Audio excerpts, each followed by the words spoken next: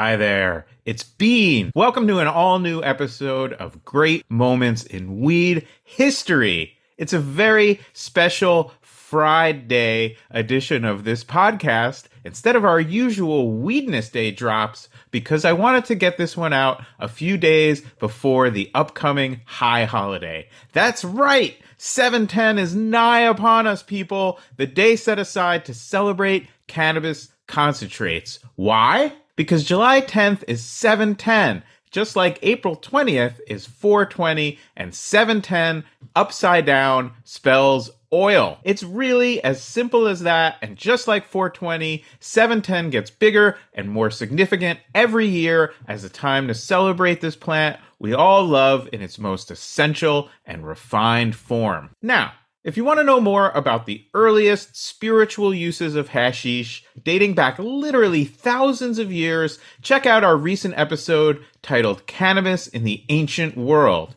To trace the spread of traditional hashish along the spice routes and silk roads of yore, scroll back just a few episodes further and tune in to Weed History in the Middle East. For the incredible story of the birth of contemporary hash, check out our 7/10 special from last year. It's called Meet the Psychedelic Surfers Who Invented Dabs, all about the legendary Brotherhood of Eternal Love and how they created the earliest known BHO. Or go back another year to our first annual 7/10 special celebrating hash's high holiday with an IRL sesh. You'll hear me get a crash course in cutting edge cannabis concentrates on that one. So if you're a little bit mystified by all the talk about oils, waxes, shatters, crumbles, resins, and rosins, I'm right there with you. And spoiler alert, it's by far the highest I've ever gotten on this podcast before or since. But let's start right here and right now by celebrating 7/10/2023 with a true wizard of the culture, Roger Wolodarski, the founder of Puffco. As you're going to hear in our interview, Roger is truly and fully a hash head, and his commitment to spreading hashish culture is both long-standing and profound. We've never had someone on Great Moments in Weed History to talk about their company or promote their latest product drop, and we're not about to start now. So why interview the CEO of a multi-million-dollar company? Because through the innovations that Puffco has introduced over the last 10 years, Roger and his cohorts have elevated the modern hash experience in ways that truly have changed the game and the culture. So stay tuned for some great moments in hashish history, including one at the very end that will warm your heart sufficiently to take a nice low-temp dab off it.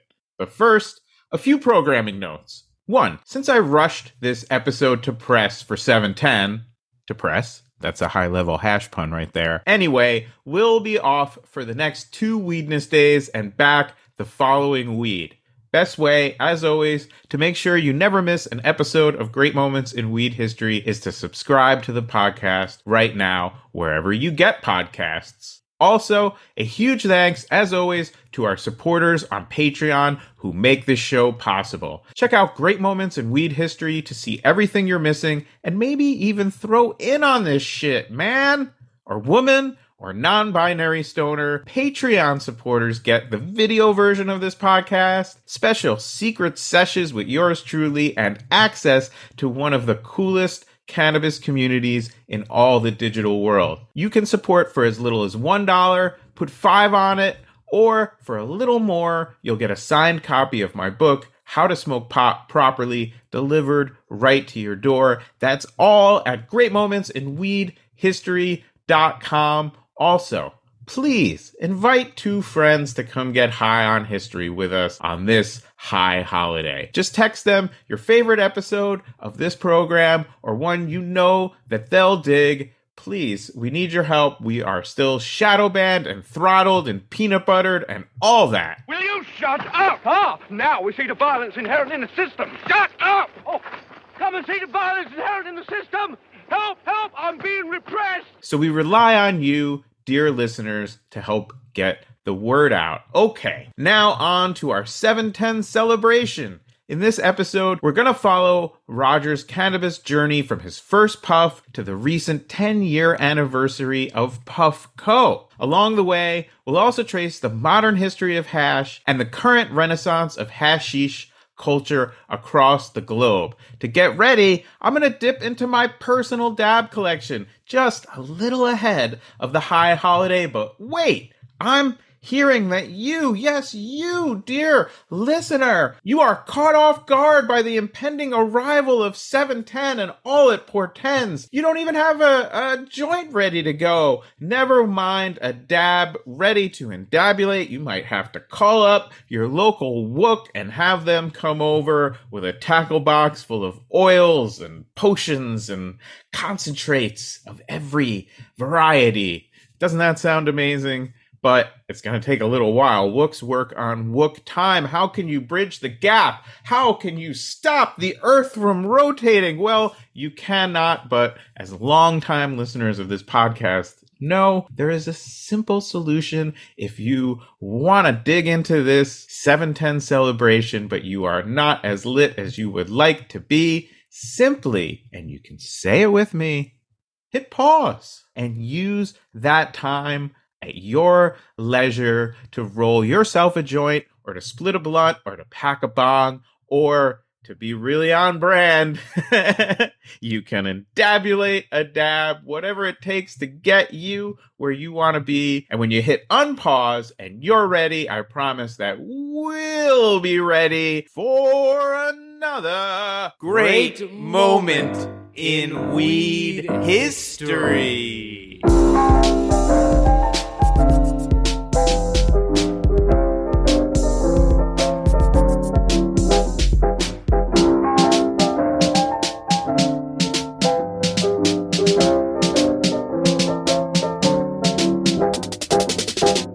Hey, Roger, what is happening? Such an honor to have you here on Great Moments in Weed History, and especially on our 710 episode. Thank you so much for having me. I mean, what an honor. One of my favorite podcasts. There's not much content out there that's really providing context for people that haven't been following the space for the last 10, 20, 30 years. So I appreciate what you guys do, and truly an honor for me to be here. Oh, absolutely. Goes both ways. I'll say a quick congratulations on 10 years of Puffco innovation. We're going to get there, but we're going to start at your cannabis origin story. When did this plant, in whatever form and whatever format, first come into your life? This is a tough story for me to tell because I have to give a disclaimer every time I tell the story. I started very young. And I am, typically against young people using cannabis. I want their brains to develop. I want them to be adults when they make the decision to consume something that can affect their bodies and their minds. All that being said, I started at 13 years old. Before 13 years old, I saw all drugs is bad. And somewhere along the way, I guess I made some friends or something. They were like, oh man, this isn't like that crazy of a thing. And again, they were probably wrong, being that we were all so young. And I remember trying it once on like a field trip for school, and I had to roll my own joint, and it didn't smoke, and it was just like, I have no idea what I'm doing. So I tell my buddy Eric in 7th grade, I guess, I'm like, dude,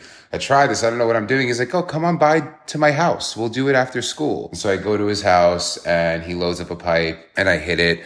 And I remember very clearly feeling like the sensation in all of my toes and my fingers and the top of my head.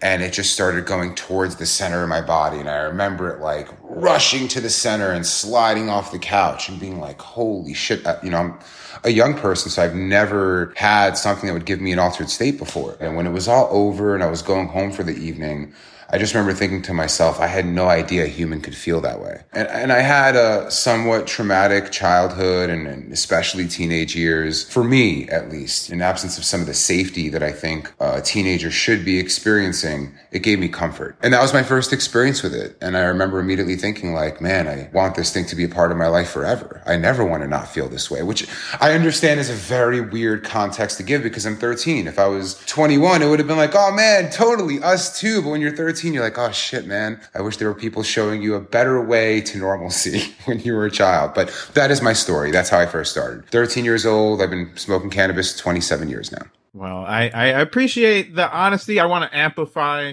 your message. We are about as pro-cannabis of a media outlet as you are going to find. But, you know, if you do look at the science of developing brains, younger people, that should not be discounted. That said, I do think it is important to be honest about our own experiences. Just, Absolutely. You know, and I think that the trauma brain that you talk about, I had a similar path to cannabis and a similar realization around it. It was something that relieved that feeling. And now when we look at some of the studies with soldiers with PTSD, not comparing my or your adolescence trauma, but saying that the science has borne this out. I'm going to take it from there to when did hash enter your life? Because I think that's a really important inflection point on your journey. I like to break it down, traditional hash versus contemporary hash, right? Because hash has been around my whole life. As long as I've been smoking cannabis, I have heard that this thing called hash exists, even though it wasn't right in front of me. So traditional hash has been around since I was younger. Probably the first time I really tried it, I was 19 years old. It gave me a very sleepy high. I went and got a corn cob pipe from the local bodega. I threw some in there, no tobacco or anything, and just gently touched it until it started to catch fire. And consuming that compared to consuming weed was weed was a bit more uplifting for me at the time. And this traditional hash just got me sleepy and dumb and tired. And while I felt like at 19 years old, I could effectively smoke a joint and go into work, I could not do the same thing with traditional hash. And so it took until 2010, 2011, around that time that I first saw contemporary hash. And I think a lot of New Yorkers' first experience with that is under the construct of wax. It's this really super potent thing. It's not like traditional hash. We didn't even see it as hash. I remember when I first got it, it was this gross, green, goopy substance. It was obviously BHO. And there were no pens at the time. I remember not knowing what to do with it. And so I started putting it into joints and found that it was an okay but really messy experience. And then I very, very, very clearly remember, big shout out to my homie Dave that I'm still friends with today. He was like, hey dude, have you heard of these things called G pens? You put some wax in there and it just vaporizes it for you. And it's not like putting it into a joint or anything else. And we didn't have dabbing in New York, at least in my circle of friends. Nobody knew what that was. And so that was my real first true experience, was putting it into one of these vape pens and hitting it. And that moment really is the moment that spurred the creation of Puffco. Because as soon as I tried it, as a New Yorker, I'm like, holy shit. I've been to central booking before. I've been arrested for cannabis multiple times. And now I'm invisible in New York City. E-cigarettes aren't even popular yet. They're seen as a pretty fringe thing. The box mods, the big ones, they're barely taking off at this time. They're just kind of getting their momentum. And so now I can walk around New York City and consume concentrates or this wax with zero fear of being arrested. Nobody knows what it is. Nobody knows what this looks like. And that was my real first experience with BHO. And I kind of want to close this loop because we started my first experience with cannabis and then my first experience with, contemporary hash. And I really want to talk about my first experience with water hash. And that's with my buddy Brian in Washington. This is 2016. I had seen regular water hash before. I believe hash rosin was an already developing thing at the time where it's available. So I did have rosin, but I never had quality water hash. And I'm sitting on my buddy Brian's front porch. He torches up an old school Mothership Mini, so old school that it had a titanium nail, for those that know. And I took my first hit of water hash, and it brought me right back to that first experience when I was a younger person, where I felt the same feeling in my extremities and the same warmth glowing throughout my body, and this intensity that both cannabis and rosin and BHO hadn't given me before. That arc took me from being a lifelong cannabis lover, cannabis curious, to, okay, my mission is now hash. This is the best experience I've ever tried. And that's kind of been my arc of starting cannabis to fully falling in love and being on this hash agenda mission that I'm on. I think an important point, now we're thankfully in a time when you can smoke weed anywhere in New York City, that you can smoke a cigarette. I always add to that, don't be an asshole about it. But it is your legal right, but that stealth element of it with the pens, you like to think of it as what it is, a cosmopolitan global city, and yet it was an incredibly repressive place to be a weed smoker for many, many, many decades. We had an episode of this show where we interviewed the early hip hop artist Busy Bee, and he talked about how the blunt was really a means of concealing the weed. I'd never heard that before. That's so cool. When I found out about the blunts in probably 88, I saw a person with it and he tried to pass it to me and I told him I don't smoke cigars. He said, no, it's weed. Camouflage, so the police don't fuck. I was like, is that right? It definitely worked too. When I did it, police had no idea. They said, yo, I smelled the weed. He's walking around looking for the white paper, the loose joints and shit. And the cigar burning right there. We got away with that shit for a while. Yeah, so I mean, you hit the nail on the head. New York is arguably the best consumption market in the United States right now. The fact that it's laws that for the first time aren't classist.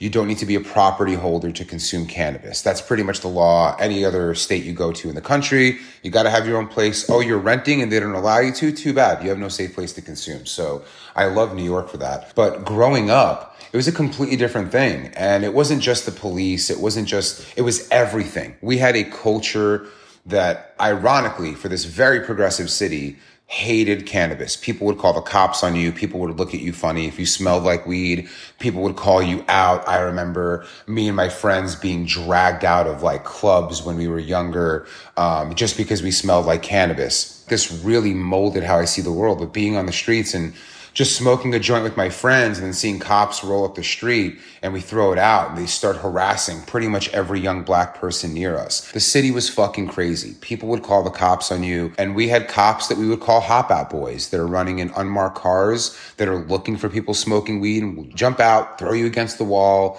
take you in, you get arrested on a Friday, you're either going to Rikers or you're spending 4 days in jail. I mean, that was our history. And these wax pens, as we call them when they first came out, were completely liberating. Blunt is one thing. I never heard that it was used to conceal cannabis, which makes a ton of sense for me, but it doesn't conceal the smell. As soon as you see somebody smoking, sure, it's a brown piece of paper, but burning flower is very pungent. You're going to smell it. That's not the case when you're smoking one of these vape pens. It smells very different. It smells more floral. It doesn't have that combustion element to it. So you're getting a much lower odor than you normally would. One of the biggest forms of feedback I get is from parents of, oh my God, I get to consume now. And so when they came on the scene, we were all liberated in the sense that we can consume. We're safer in our own city because the risk we took was anywhere from a little bit of jail time to serious jail time, from a little bit of inconvenience into your life and getting away with a charge to the rest of your life being ruined for being a felon, for having, my God, an ounce of flour and an ounce of hash on you or something like that. This new form of discretion felt like it was the first time as New Yorkers we were just able to be our authentic selves in public. We were able to go out and consume. We were able to sit outside at a restaurant and have a few pulls and enjoy ourselves. And that's the norm now in New York. But I don't think people realize that you literally had to risk your freedom to engage in these types of activities. And the effect, the trauma that it had on all of us to always be looking over our shoulders, to always feel like a bad guy. I think I spent, as a New Yorker, most of my life feeling like I'm a bad person. I'm a criminal. I don't follow the rules. I'm grouped in with all the worst things people can be. And this was very effective propaganda on cannabis users. To me, it almost feels like a part of this whole gateway drug is we're going to put you in this box that everything you do is as bad as these other things. That's how I became an opiate addict when I was 16 years old. My dad caught me with weed. I had to quit. Somebody came through with a bottle of OxyContin and said, look, it says controlled and dangerous substance. This must be the same thing as weed. They call weed that. New York was a very, very different place. And concentrates were our first breath of freedom, our first chance to be ourselves with a little bit less fear. I think what's also happening is this kind of kicks off the connoisseurship around hash in the United States, something that was previously more associated with traditional hash producing countries, which I want to talk about in a bit, and also, Europe as a consumer of those traditionally made products. But the tradition of making hashish is quite old. And if you think I'm talking about like the 1970s, you're only about 1,000 years off, right? And I actually don't know how far back it goes. I thought it was even older than 1,000 years old. But they have been mechanically separating trichomes from flower, arguably forever, as long as our relationship goes with this plant. You kind of realize that cannabis needs technology in some form. It could be biotech, like your hands. Raise your hands over the nugs and over the leaves and leave with a resin on your hand that if you keep doing it and you rub your hands together, it becomes charas. This is historically how cannabis was consumed. If you go back before the 1900s, or especially before the 1800s, from what I understand, you don't have many people consuming flower.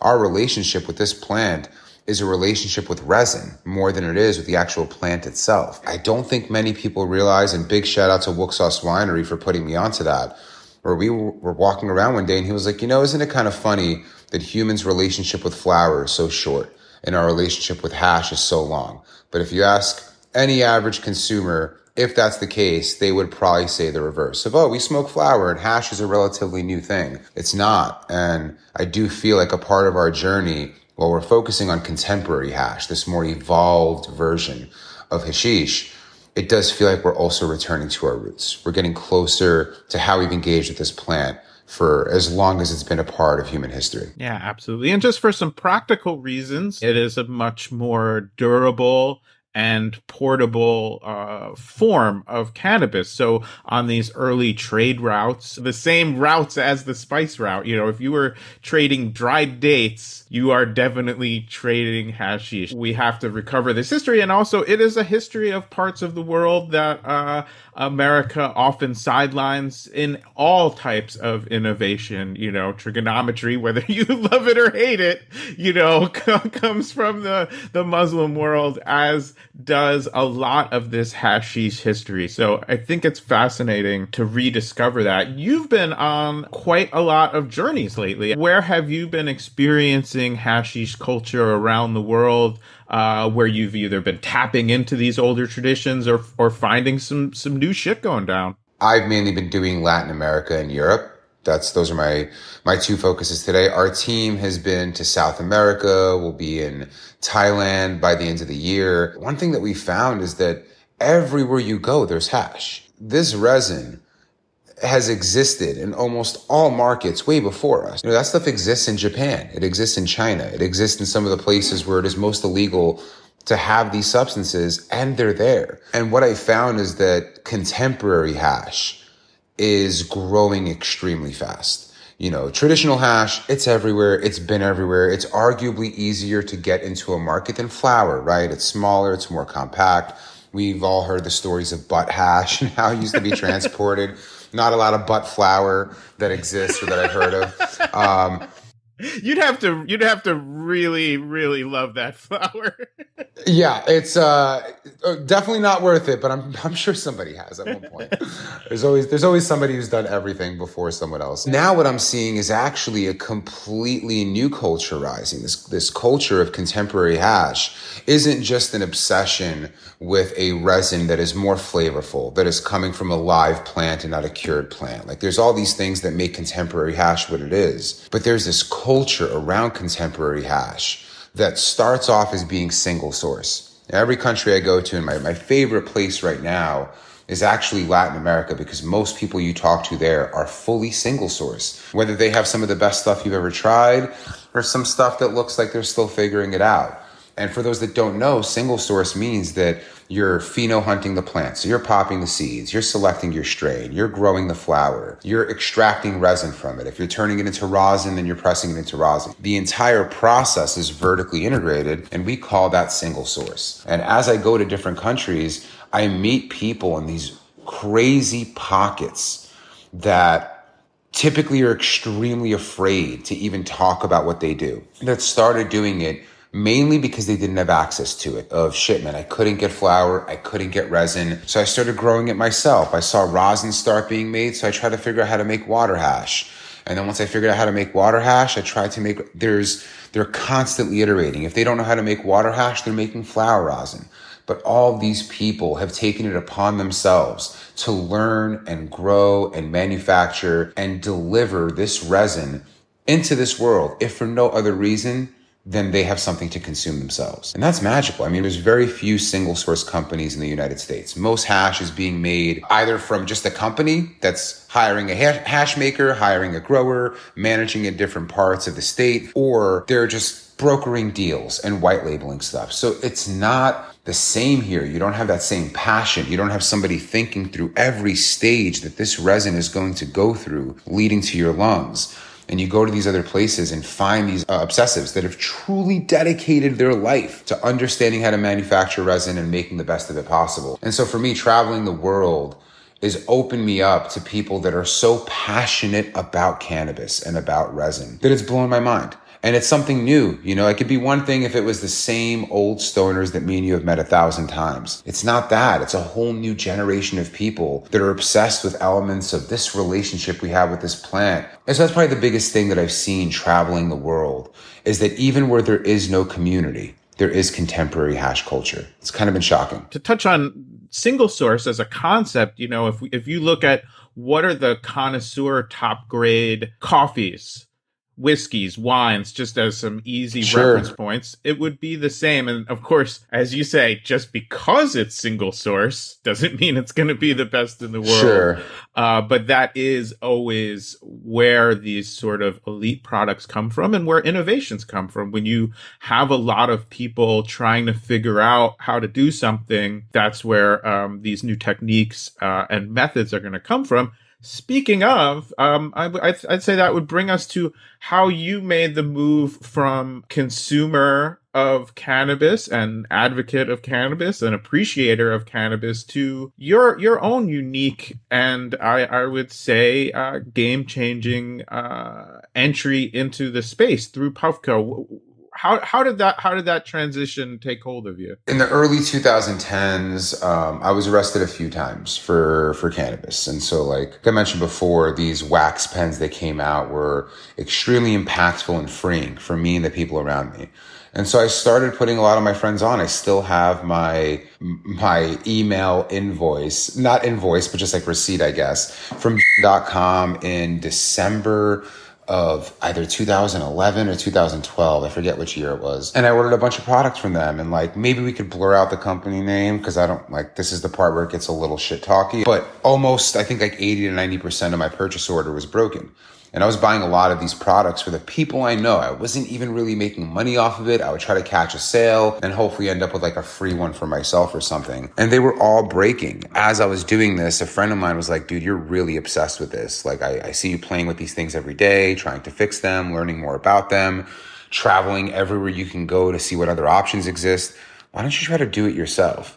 And if you talk to some somewhat successful business people, they'll tell you that when you're starting a business, something that you kind of actually need is a healthy amount of ignorance. If you know how hard something is going to be, you're not going to chase it. So I went from not really knowing what I was doing and just really being obsessed with something to saying, why don't I learn to see if I can offer this myself? And then started the very challenging and impossible journey of getting here. I had just the right amount of ignorance, just the right amount of ambition, just the right amount of interest in what I was doing that made it really palatable to learn some really hard lessons and power through them. It's been a decade, and it's been quite a decade for Puffco and quite a decade for hashish. And in some ways, I think those stories parallel each other. 100% of our audience, maybe minus one person who thinks this is going to come around to how to weed your garden, Sure. are all weed people, and I'm sure from all our emails and correspondence, many of them are hash heads, true. But for many people who really love cannabis or daily weed smokers, there is still an intimidation factor around hashish, and going back to even your earliest experience. Sure, this looks good, smells good, it sounds good, but how do I consume this? At the same time, the pens were coming as this most stealthy way to consume. We were seeing the era of just the blowtorch, and much love for that era, much love for the people, no shame or stigma, but how it looked to the outside world was not ideal. Absolutely. Yeah. I mean, I have a new buddy of mine, Styles P. He's part of the group The Locks, one of my favorite rappers growing up, Deep Lock all day. I'm like obsessed with him. And I developed a relationship with him in the past year or two. I mean, I talked to him. He was like, listen, dude, I was one of the first hash users in New York.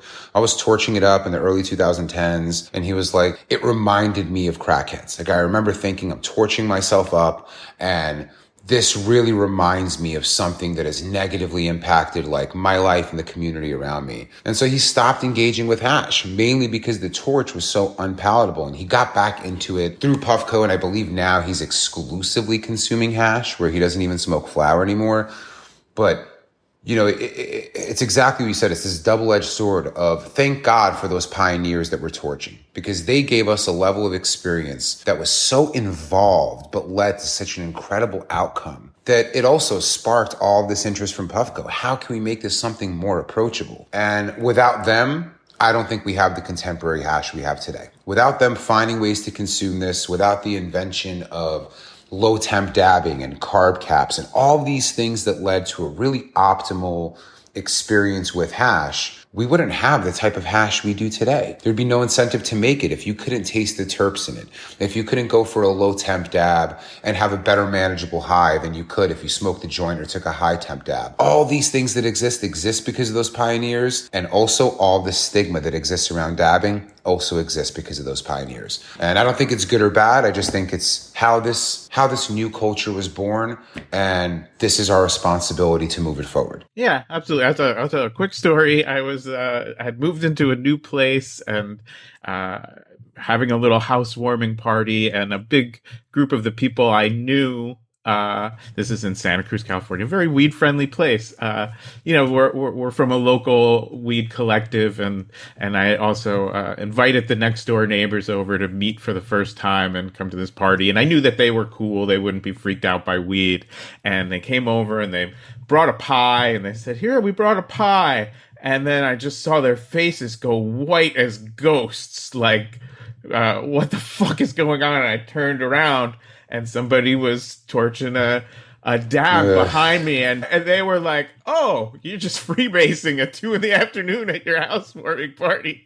Yeah. And, it never got super great with those neighbors again, but I think just as to say that and I'm not here to promote products or anything like that, but like the elegance and the sophistication of the Peak in particular, as sort of the first iteration of that, was foundationally, this is the 10th anniversary, and sort of why we don't have a lot of CEOs or company founders or really anybody like that on this show. And that's not that there aren't people worthy of great moments in weed history, sure, but we're not here to be that kind of show. But totally, that was a great moment in weed history, and it changed the culture. And what I think is so impressive about it is you didn't lose those people from the torch era. you brought them in. And that is a group of people who can be very set in their ways and very, Totally. the thing I'm doing right now is the absolute correct thing to do. And don't ask me about what I was doing 6 months ago. How did you do that? Yeah, I love to tell the story. So, I mean, one, yeah, we've been able to, I think, bring in a good amount of Torch dab users. Certainly not everyone. You know, there are some people that are stuck on their ways and they love what they do. And also they feel no stigma or no negative social interaction for how they use, because whatever their circle of friends is comfortable with it. That wasn't my reality. So I already kind of told you guys, 2016 is when I took my first dab of water hash. And I was already dabbing consistently before then. And in fact, in 2015, I believe, in 2014, I'm sure you remember this, Bean, where they were calling flower pre-run, where it was like hash was such a monumentous vehicle of change in cannabis that like the connoisseurs would refer to flower as pre-run, which just meant hash that hadn't been turned into hash yet. That's how popular it was becoming. And I was one of those people. My flower usage had shrunk completely. I was mainly dabbing all day, every day. I would wait to get home and dab instead of smoking a joint. And now doing this in New York is pretty complicated. I have a whole network of cannabis lovers that I'm friends with, and I want to consume with them. And when I try to consume with them, they are completely turned off by the Torch. Anything from like just the way it looks to even trying it, to trying it and then getting a hot dab, because in 2014, 15, we didn't know better. And then being choked out, being too high and being like, dude, this feels insanely intense and not what I turned to cannabis for. By 2016, I'm already using carb caps. I'm aware of low temp dabbing is. I've had my first incredible hit of water hash. And I become obsessed with wanting to have my New York friends dab with me. It's my number one mission. And so in the beginning of 2016, we hire our first incredibly talented lead engineer. He's actually now our chief technology officer, Avi Bajpai. He asks me, what do you want me to work on today? What do you want me to work on for the future? And I'm like, well, for today, I need you to help me complete this product, the Puffco Plus. But my big dream is I want to automate dabbing. I want to give damn near a similar experience to what a Torch can give you, but in a really simple device that doesn't have the stigma that most devices have. And so we started getting to work on this. We would talk about it, but we really put pen to paper at the end of 2017. Some of the things we were throwing around was it should look like a beer bottle, because you should be able to be at a party and walk around and have nobody looking at you funny. And a beer bottle is something everybody has. And that beer bottle eventually shrunk into being a cone type of shape. And it should have everything you need out of the box. It should just heat something up in a certain amount of time. And you really have to get a similar flavor to what you get from a dab, because if the flavor isn't there, it's just another vaporizer burning your oil, not helping you fall in love with hash. And we just kept iterating and iterating. We started buying different nails and trying to add power into those nails. And eventually we finally completed the project. It took about a year in ideation in 2016, a year in development in 2017, and then we dropped it early 2018. And it completely changed the course for our company. We were just a vape pen company before that.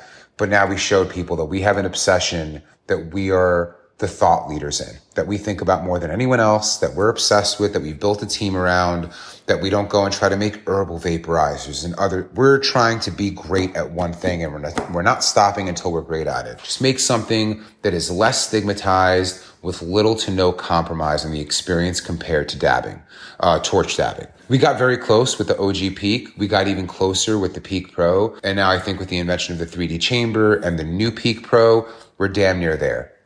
Where it is at least as good as dabbing with a torch. Yeah, right on. And comes out of the culture. And, one of my experiences back in the day and back when they were cool was working at High Times and working at the Cannabis Cups, going back to when it was just in Amsterdam. And man, I already knew, of course, how innovative and intelligent this culture is. But you would see every year people would take a booth and they just come up with something, whether it was something that became ubiquitous, like the grinder, sure, or dangerous like Tampa Tony's blunt splitter, which three of us in the office all cut our fingers on. Oh my God, I remember those. The little tube with like a razor in it. I remember those. Yeah, for swishers or something. Jeez. Yeah, Tampa Tony, if you are out there. Tampa Tony. I know. I promise not to sue you. I would love to know the story of that very ill-fated product. But there was this whole world of weed innovation before there was any venture capital money and any institutional this or bankers that or Yale MBAs. I mean, some of them might have been Yale MBAs, but they weren't getting this funding and this sort of capitalistic frenzy. We were just innovating for ourselves despite all of this stigma. And I think that's one of the things, you know, as I think to myself, like, why don't we have more business leaders on this show? And because honestly, many of them just are not really adding anything, you know, not talking about anybody specifically, but just increasingly this investment capital is bringing with it people who don't really have skin in the game, who didn't start thinking about how to add to weed culture because they got arrested. They're thinking about bottom line shit. Most companies in the space are chasing capital. That's it. I mean, like, that's the environment that we're in. You know, certainly I created Puffco to be able to have independence and be able to do what I love and make money from it. So, like, this isn't a charity project for me. However, Puffco is fully founder owned. We have no investors. PuffCon costs us so much money. There is no way any board of directors or shareholders would be like, yeah, keep doing that. They'd be like, we need our money, and you're using all of it to spend on the community and things that you want to do. But I just don't think that there's a lot of people in the space, because now this is a business. And, you know, 10 years ago, it was very easy for me to enter this business. There weren't a lot of players. It was still a very fringe thing. It was considered a massive risk, especially as a New Yorker. Like, you were frowned down upon for even being in the tech side of cannabis. But today, in order to be a part of this business, you have to have incredible capital. You have to have a lot of resources. It's really, really hard to enter. And what that means is that most of the people making the decisions that drive the space forward are strictly here to serve their own interests and to serve capital. And it's made it so you can't have conversations with this because we're not at the same vibration as somebody that's just trying to make money. I feel like my CFO is laughing in the background of like, yeah, maybe you could be a little bit more like them in the future. She's not thinking that at all. She's wonderful, wants us to keep doing what we're doing. But that is the space that we're in. And, you know, I really think it's important for people in the space to know that they have to hold these companies accountable. They really have to support the people that are here for the community, for the plant, to drive all of us forward over the people that are here to just make a little bit of money. Most CEOs and business leaders in the space have not been arrested for cannabis. And to me, it feels a lot like a president that's never been to war flinging us into war. You have to understand the sacrifices we've all made to be here to be able to properly lead this space. And that's just not what it is today. One of my pet peeves when people say is they call Puffco corporate cannabis.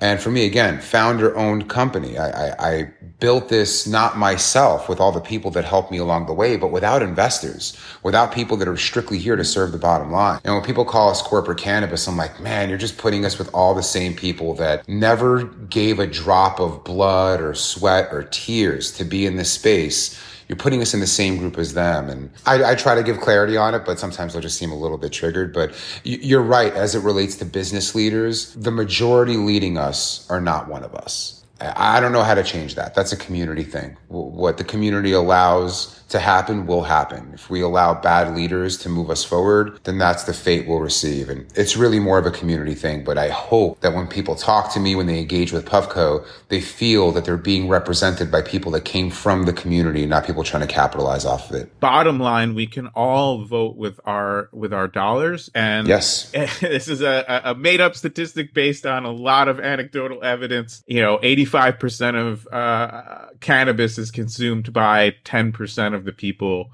who consume cannabis. So if you're listening to this podcast, you have a very outsized voice in this conversation simply by where and when and how you acquire cannabis and cannabis accessories. I've never thought about that. Yeah, that's actually, You're totally right. Like a lot of the data I've read over the years shows that it's a very small group of cannabis users buying most of the cannabis. And yeah, you're right. They should use that power. I mean, the fact that 20% of people control 80% of the market means that every dollar that you spend is extremely powerful. It's like a vote in Ohio or something, right? Where it's like, it's all in your hands. It's not, everyone else is just there to exist, but you can change the space. And we're probably not helping the community a ton because most of the bad actors are doing things in the shadows and there's nobody necessarily bringing it to light.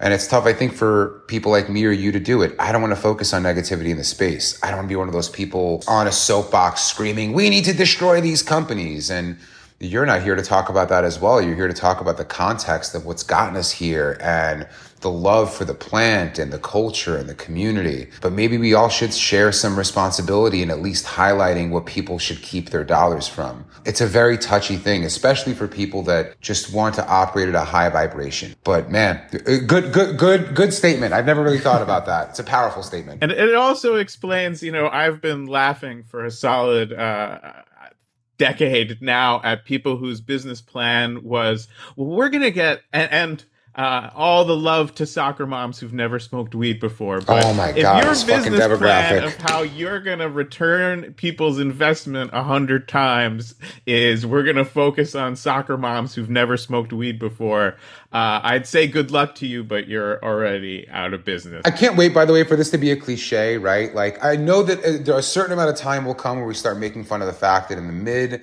2000s, every banker, every investor was like, what are you doing about soccer moms? I never sought investment, but I would always be okay or friendly talking to money people just in case whatever, one day I may need it. And every single one historically, what's your plan for soccer moms? They're going to be the biggest demo in the space. And no matter what you tell them, they wouldn't listen. And finally that conversation is over. Not that soccer moms don't smoke weed, but this is what happens when you have outsiders determining where value is within a space that they're not a part of. Well, that's a great place to bring, I would usually say back to the grassroots, but I'm going to say let's bring it to the hash roots. Sure. We're putting this episode out a little bit in advance of 710, the hashish holiday. And, as we touched on, a lot of people listening to this show and their friends consuming cannabis on the reg, as they say, but, maybe a bit intimidated by all the different forms of hashish. Let's put ourselves in the shoes of somebody fortunate enough to have some options.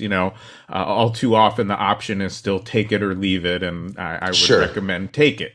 But let's say you have access to a modern dispensary or, a wook with a wook with a tackle box. Yeah, the wook is going to have a lot more options for you and be way more informed. I'd go with the wook. If you have one in your life, go with your local wook for sure. Okay, but so beyond that, looking at the actual products themselves, how would you advise somebody, newer to this, but already on Team Weed to get into it on 710? I'm going to point to the two reasons that I fell in love with hash, right? Not concentrates as this big construct of more discretion and all the things that it offers, but hash specifically. Hash gives me these two things. It gives me unparalleled flavor. I cannot get this level of flavor from cannabis flower. It's just not there. In fact, some strains that I try in flower form and then try the extracted version of that same flower, it blows my mind. It's like it's a different plant. Where the fuck did you get these terps from? And if you're somebody who enjoys cannabis not for its mechanical relationship it has with getting you high, but with the overall experience, with the nuance of it, how it smells, how it tastes, you are going to not just fall in love with hash, but you're going to fall in love with cannabis more through hash. It will give you a better understanding of the complexity of flavor, the diversity of flavor. The second is a more controllable high. In this conversation, you've heard me talk about getting way too high, and you've heard me talk about a very manageable high. When I switched in the mid 2010s from flower to hash, and now I'm flower is more incorporated in my life. It's like 10 or 20% of my usage. When I made that switch because if I smoked a joint, I would consume all the cannabinoids in that joint, which seems like a positive, right? Everything in here is going into my body. While with dabs or vaporizing hash, I'm not consuming everything. I'm leaving a little bit behind in the bowl that we Q-tip out. Now, I don't have the science behind this, so like, please take this as my subjective experience, but I believe what the joint is giving you more of, that hash is giving you less of, is CBN. It is a cannabinoid that is a byproduct of THC. As far as I know, it gets you tired. It gives you that dulling effect, that spacey effect that you get when you consume cannabis. Now, when I started dabbing, I found that I was charged up. Instead of smoking a joint and disassociating from the world, I actually was more honed in. I wanted to do more work. I wanted to read more articles. I wanted to explore Instagram and ask questions of the community that they can give me context for. It shifted my relationship from cannabis being like alcohol to cannabis being like coffee. I wasn't tuning out anymore. I was tuning in. And so if you're somebody that loves cannabis and you love the flavor of cannabis and you're always curious by it, you're going to love hash. And if you're somebody who wants more control over how they consume, where you might want to get completely blasted off, a dab will get you there, no doubt. You can get extremely high in record time, but you can also get moderately high and have it engage with your life, not slow you down, not have you move away from your priorities, but lean into them with curiosity. That is what hash has given me, and specifically vaporizing hash over smoking it. This 710, if you have somebody with a Puffco in your life, is a perfect opportunity to ask them, hey, if I go and I buy a jar of hash today, can you show me what good hash is and maybe what's interesting about it? It's the perfect day to do that. I think a relationship with hash is overall bettering for most people in their relationship with cannabis. But it's very subjective. It's not the case for all people. So this 710, reach out to that weird friend who's always been super into something and has all the gadgets and all the knowledge. And if you ask them anything about cannabis, you got to expect 30 minutes that they're going to talk your ear off. Sometimes that can be a little bit of an imposition or an inconvenience, but not when you're curious. And so I would encourage all of you to approach 710 with curiosity and engage those chatty friends and give them something to do that day, because they're going to show up with their tackle box and all their things and really let you know why this has become this obsessive thing in their lives. Find yourself a wook. That's a non-gendered term. Oh, completely. Yeah. We're talking about somebody who, is a holder of some still slightly esoteric knowledge, and that's really been the other thing. This is a very, very peer-to-peer culture, and I think you hit on that. We're fortunate now, somewhat, that we have good sources of information. They're still not the biggest sources of information, are not the most trustworthy ones when it comes to cannabis. But that information is out there. But what could be more fun and more engaging? And like you say, if you're reaching out to that person about the thing that they are passionate about, get ready for an earful, get ready for a lungful, and what better way to celebrate 710? Before we let you go, Roger, I do like to ask everybody to share.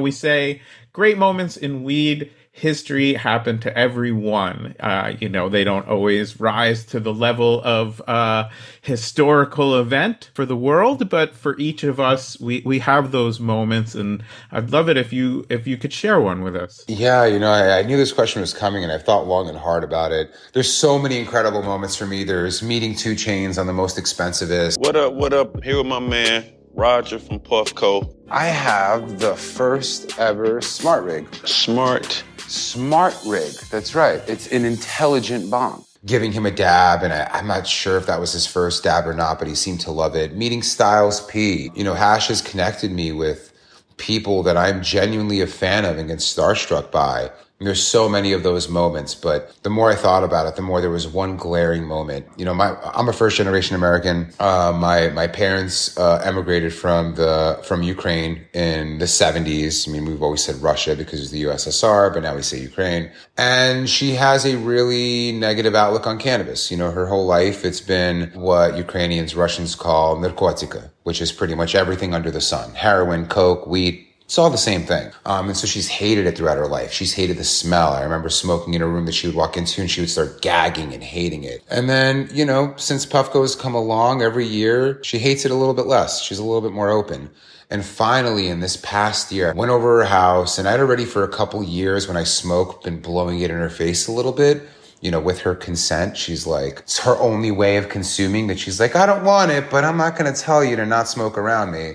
And finally, I got her to try it. And I have a video of it, but I'll never post it. But it was such a beautiful moment where she used the proxy. She used some like really floral hash from Tricadelics that a lot of newbies seem to love. I always pull out that hash for people that are unfamiliar with concentrates. And she smoked it, took like 2 pulls maybe, and sat there. And I kid you not, less than a minute later, she had a complete laugh attack. And I don't think I've ever seen my mom laugh this hard. Like truly, I don't think I've ever seen her that lost in laughter and smiling, and something that she had always hated was something that she was now a little more comfortable with. And I know a joint wouldn't have gotten her there. If I gave her a joint, she'd have been like, ooh, foo, smells, get this away from me. But the proxy somehow, whether it's because her son made it or the shape was okay for her, it got her to try it. And that was a really big milestone moment in my life where I feel like I can convince anybody to fall in love with hash, given enough time and given the right environment. But I never knew that I could do that for my mom. And that was one of her first experiences with weed. She tried it when she was in her 20s.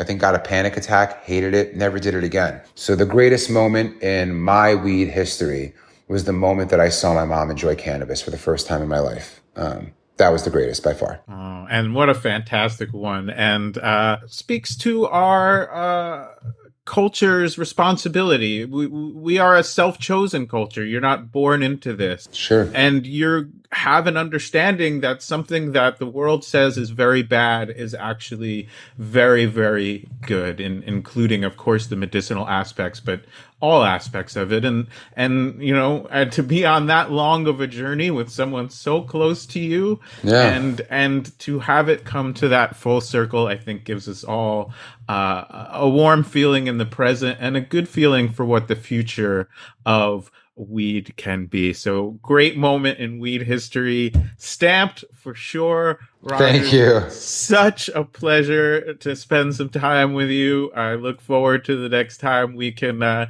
get lit together IRL. Until then, I'm going to say congratulations on 10 years of Puffco and happy 710 to you. Thank you so much. And congratulations on all your success with this show. I think it's probably the most important programming in cannabis because you guys are giving so much great context. If you're tuning into this episode just for me, which I don't think there'll be many people of, but if you are, please listen to the body of work that they've created here. There's so much interesting stuff, from the story of 420 to the origins of Santa to just like the coolest, weirdest shit that everybody should know. And I just want to encourage everyone listening to please consume more of this content so we can all move forward and be more informed together. And if you liked hearing from me, my Instagram is Jolly Roger. I run a stream where you can ask me questions. I'm pretty engaged with the audience. Come check us out, puffco.com, all that stuff. Absolutely. Thank you for those kind words. And we will see you all next Weed on Weedness Day for an all new episode of Great Moments in Weed History. Stay lit till then, and happy 710, everybody. Well, that's the show, folks. Thanks so much for listening. And if you stuck around this long, please consider supporting us on Patreon. You could put 5 on it at greatmomentsinweedhistory.com. And that would really help us as we research, write, edit, and publish a new episode every Weedness Day. Great Moments in Weed History is written, produced, and performed by me, David Bienenstock, aka Bean. Special thanks to our sponsor, PAX. Go to PAX.com and use promo code GREATMOMENTS, all one word, for a big discount at checkout.